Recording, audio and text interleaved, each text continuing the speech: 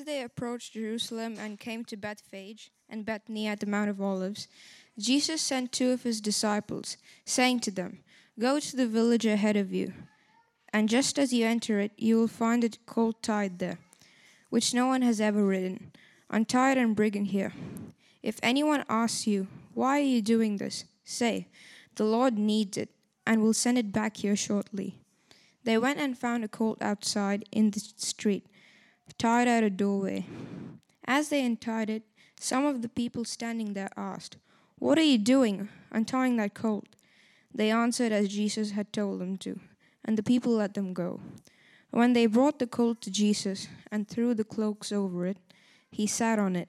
Many people spread their cloaks on the road, while others spread branches they had cut in the fields. Those who went ahead and those who followed shouted, "In the name of the Lord, blessed is the coming kingdom of our father David. Hosanna in the highest heaven." Jesus entered Jerusalem and went into the temple courts. He looked around at everything, but since it was already late, he went out to Bethany with the 12.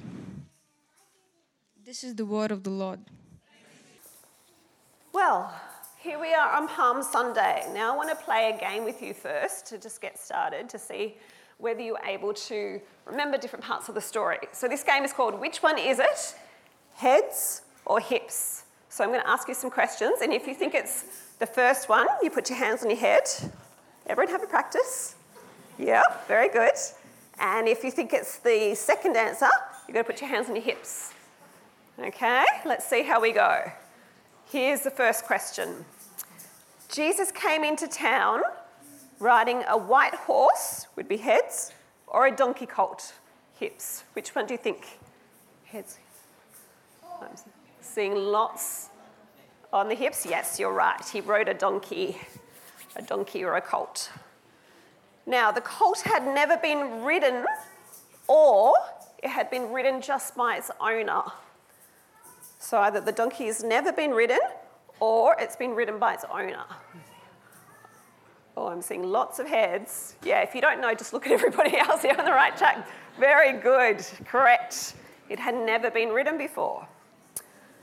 When Jesus came into town, he was booed or he was cheered? Booed or cheered? What do you think? Booed? He was cheered. He was cheered. Okay, 3 more. Jesus visited the city of Rome or the city of Jerusalem? City of Rome or the city of Jerusalem? What do you think? Well done, Josiah. Yeah. The city of Jerusalem is the right answer. Now, the people shouted something, didn't they? They shouted, "Hosanna." Now, does Hosanna mean, "Look, a donkey"? Or does it mean, "Save now"? What do you think? Look, a donkey? Or save now? Now, we didn't hear that, Ellen, but you got to guess. It means save now. And the last one, okay, ready? The first thing that Jesus did when he got into Jerusalem was to go to the palace or to go to the temple. What do you think? A little bit trickier. He went to the temple, that's right. Well done, everybody. You listened really well. Give yourselves a clap. So Jesus came into Jerusalem riding a colt, which is a young donkey, that had never been ridden before. And when he entered, all the people cheered and they celebrated and they called out Hosanna, which means save now. And when Jesus arrived, he went to the temple. Now, this is probably a story that you're pretty familiar with. And when we know things well, we can stop paying attention and miss things that are important. In this story, there are some clues about what people think are important and what Jesus thinks is important. And if we pay attention, we will see that what Jesus says is important is very important for us to know too. So let's start off with the people. What do we learn about the people on the road? Well, We know that they threw their cloaks over the colt and spread them on the road. And they spread branches, a little bit like our palm branches over here. Spread them out on the road as well. This was their custom, a way of showing honour and celebration, like we might wave a banner at a street parade. And the people all around Jesus shouted out, and they called out, "Hosanna!" And they were excited because they thought the promised king from David had come. And the people were excited because they thought that Jesus was going to fix things. He was going to make everything better. He was going to take over from the Romans and free the Jews from their power. But the people were a little bit like Dory. Do you know Dory from the fish in Finding Nemo? Yes. Now, Dory's a lovely fish, but she has a little problem. She can't remember things very well, can she? She has short-term memory loss, and so she keeps forgetting things. And when Marlin is trying to find his son Nemo, Marlin gets very frustrated at Dory because she keeps forgetting what they're doing. And she can't even remember Nemo's name. She calls him Chico, Fabio, Bingo, Harpo, and Elmo. That's not Nemo's name, is it? Marlin is desperate to find Nemo and save him, but Dory keeps getting distracted by different things. And I wonder if sometimes we're a bit like Dory too. I know as kids, it's hard to think about doing things that are going to matter later on. I talk to my kids all the time about how you need to brush your teeth every day so that they get strong and healthy, or to practice their musical instruments, which I know that you guys did, so that you'll be glad when you're older, or to eat healthy food so that your bodies grow big and strong. These are all good things to do, but it's tempting to ignore them when you're young because you don't see the benefits straight away. We just want the shortcuts. We want things that are going to make life good right now. And you're not alone, kids, because adults have things that they need to do every day which are kind of hard too, but they will matter in the long run, like speaking gently to their children, or loving their spouse well, or investing in their friendships. But there's even bigger and more important things in life that this passage shows us, and that's that we need to get Jesus right.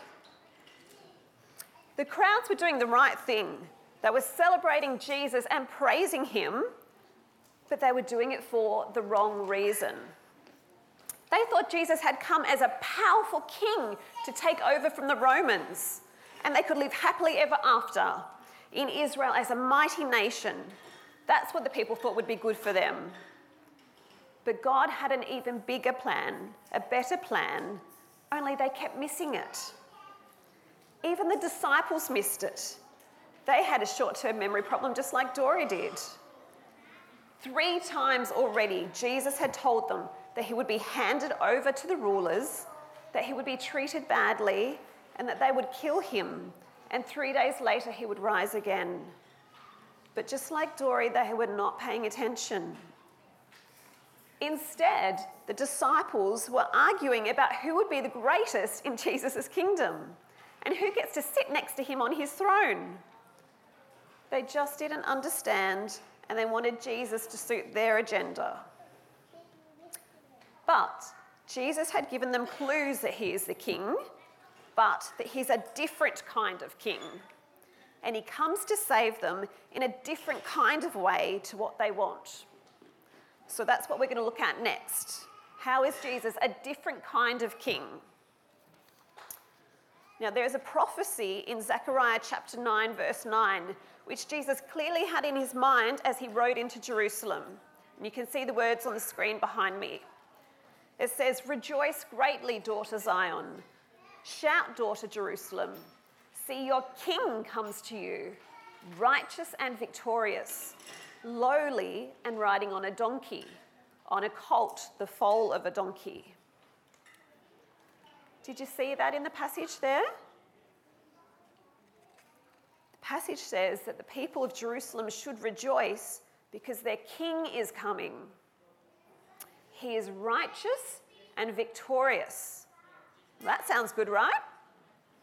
But the next bit is surprising. The king is lowly, it says, and riding on a donkey. It's a bit like if we said our Prime Minister was coming into town after winning the election, what would he be riding? What would he be coming in, do you think? A big car with flags like that? No. What if he came riding a bicycle? That's a bit strange, isn't it? People in power don't normally act in humble or lowly ways, do they? So Jesus is a different kind of king. He's powerful and mighty. We can see that in the story because it seems as if Jesus knows things that a normal human person couldn't know. For instance, he knows exactly where the colt is and what's going to happen. And he commands his disciples to go and fetch the colt, and they go. And when they get there, they tell the owners that the Lord needs it, and then they give it to him. Now, we might worry, is Jesus asking his disciples to steal? Well, no, he's not.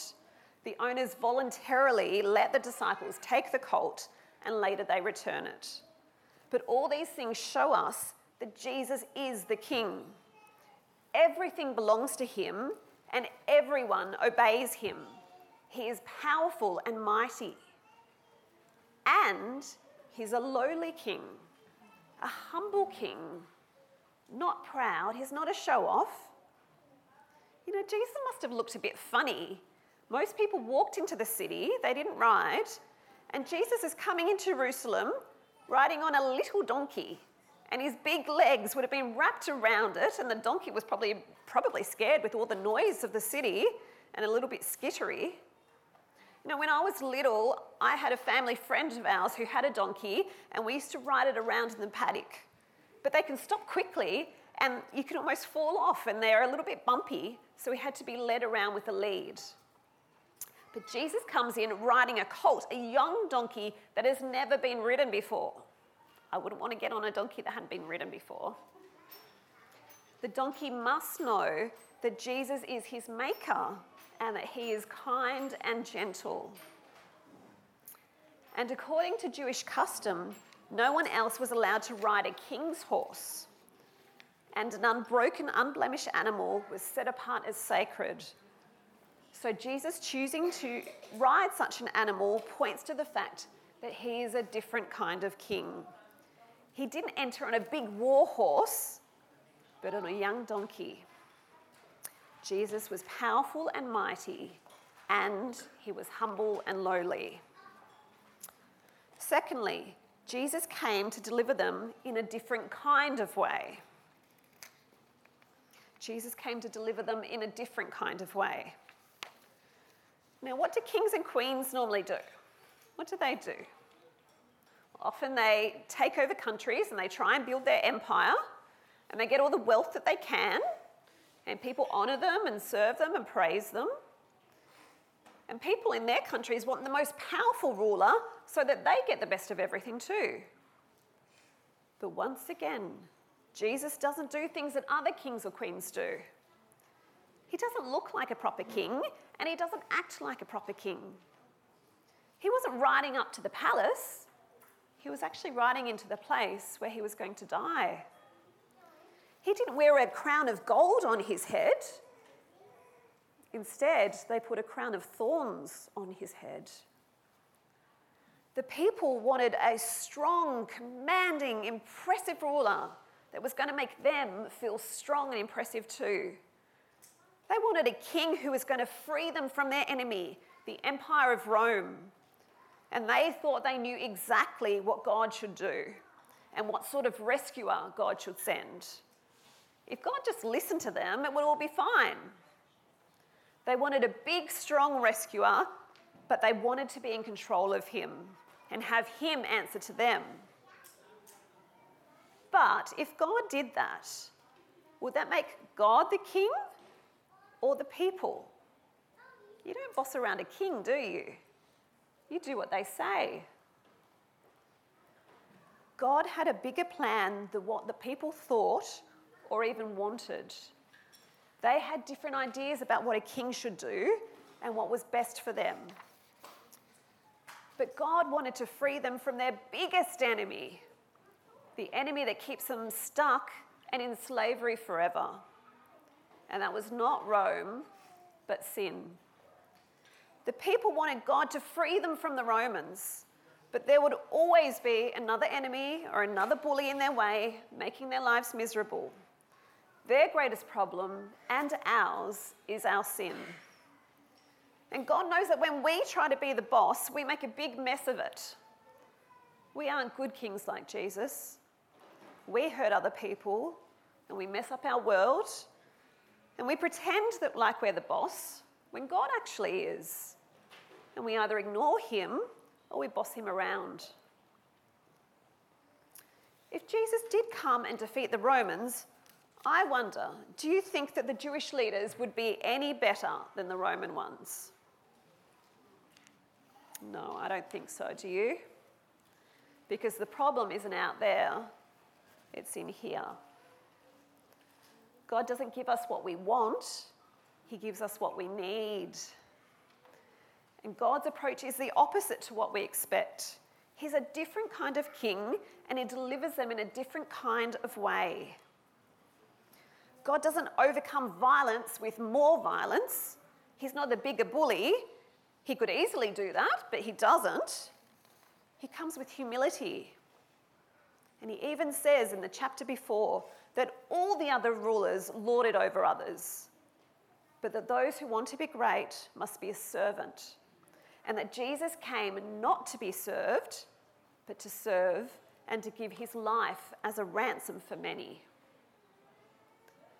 The way that Jesus defeats our enemies once and for all is not through power, not through strength, but through weakness.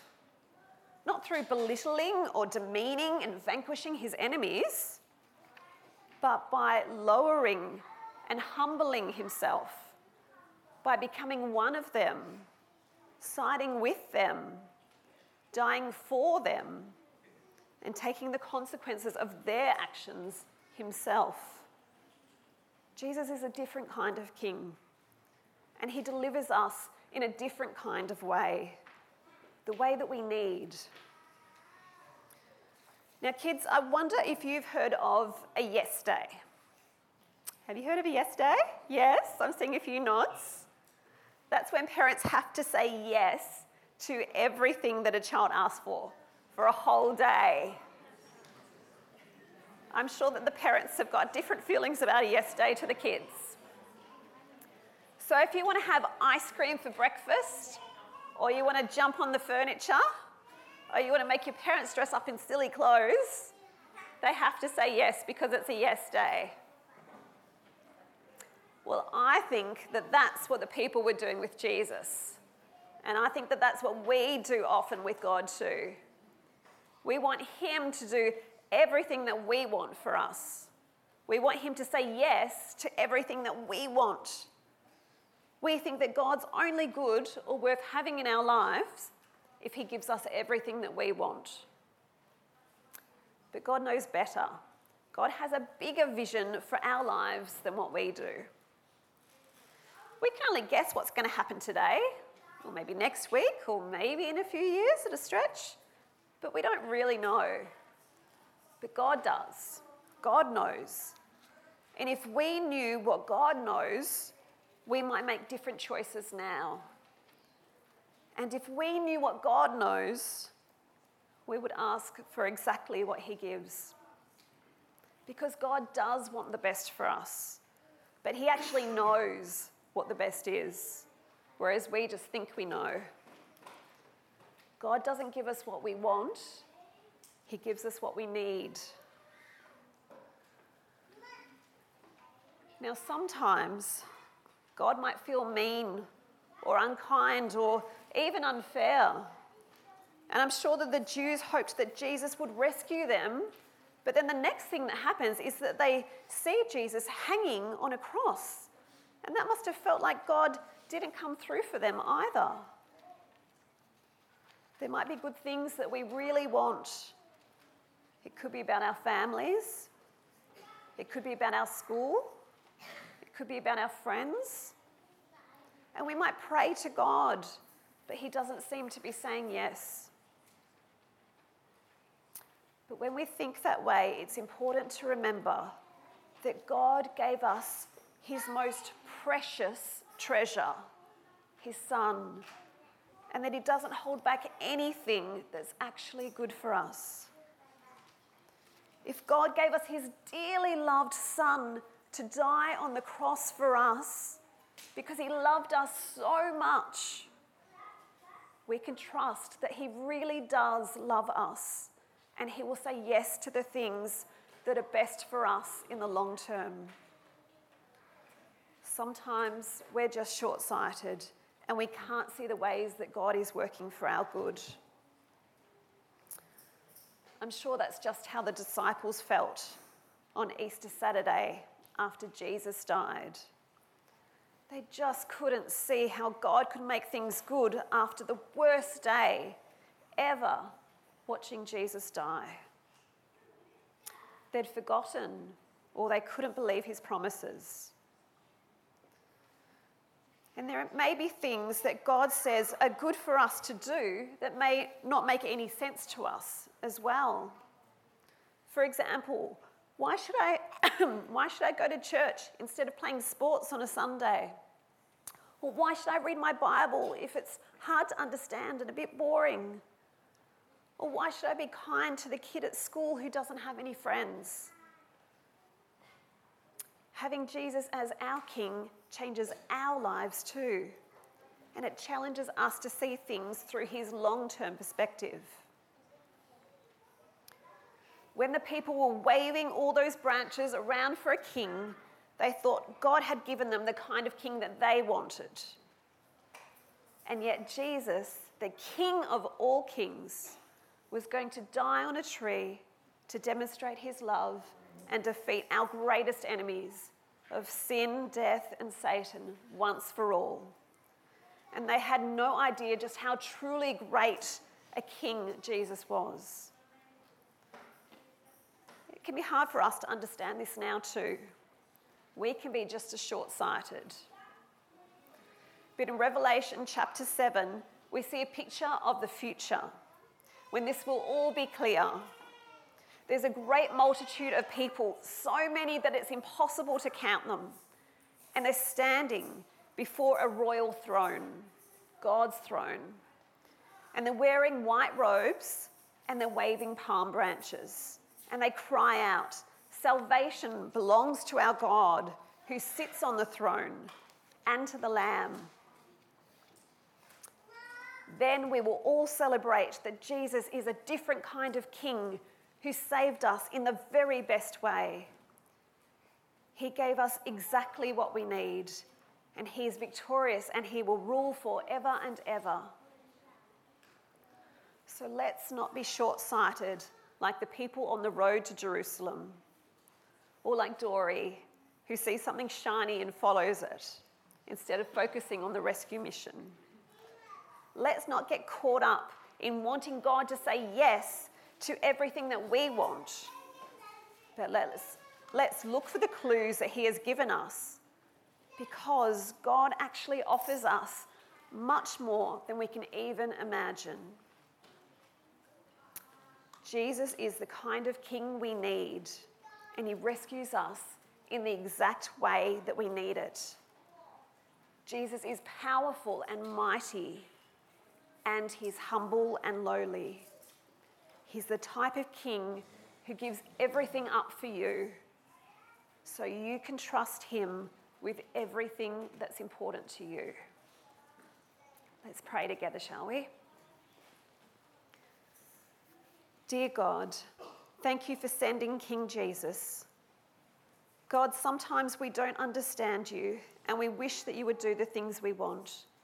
Please help us to trust you, to stop bossing you around, and to remember that you are a good and loving King and that you always give us what we need. Help us not to be short-sighted, but to see our lives and you through your long-term perspective. In Jesus' name, amen.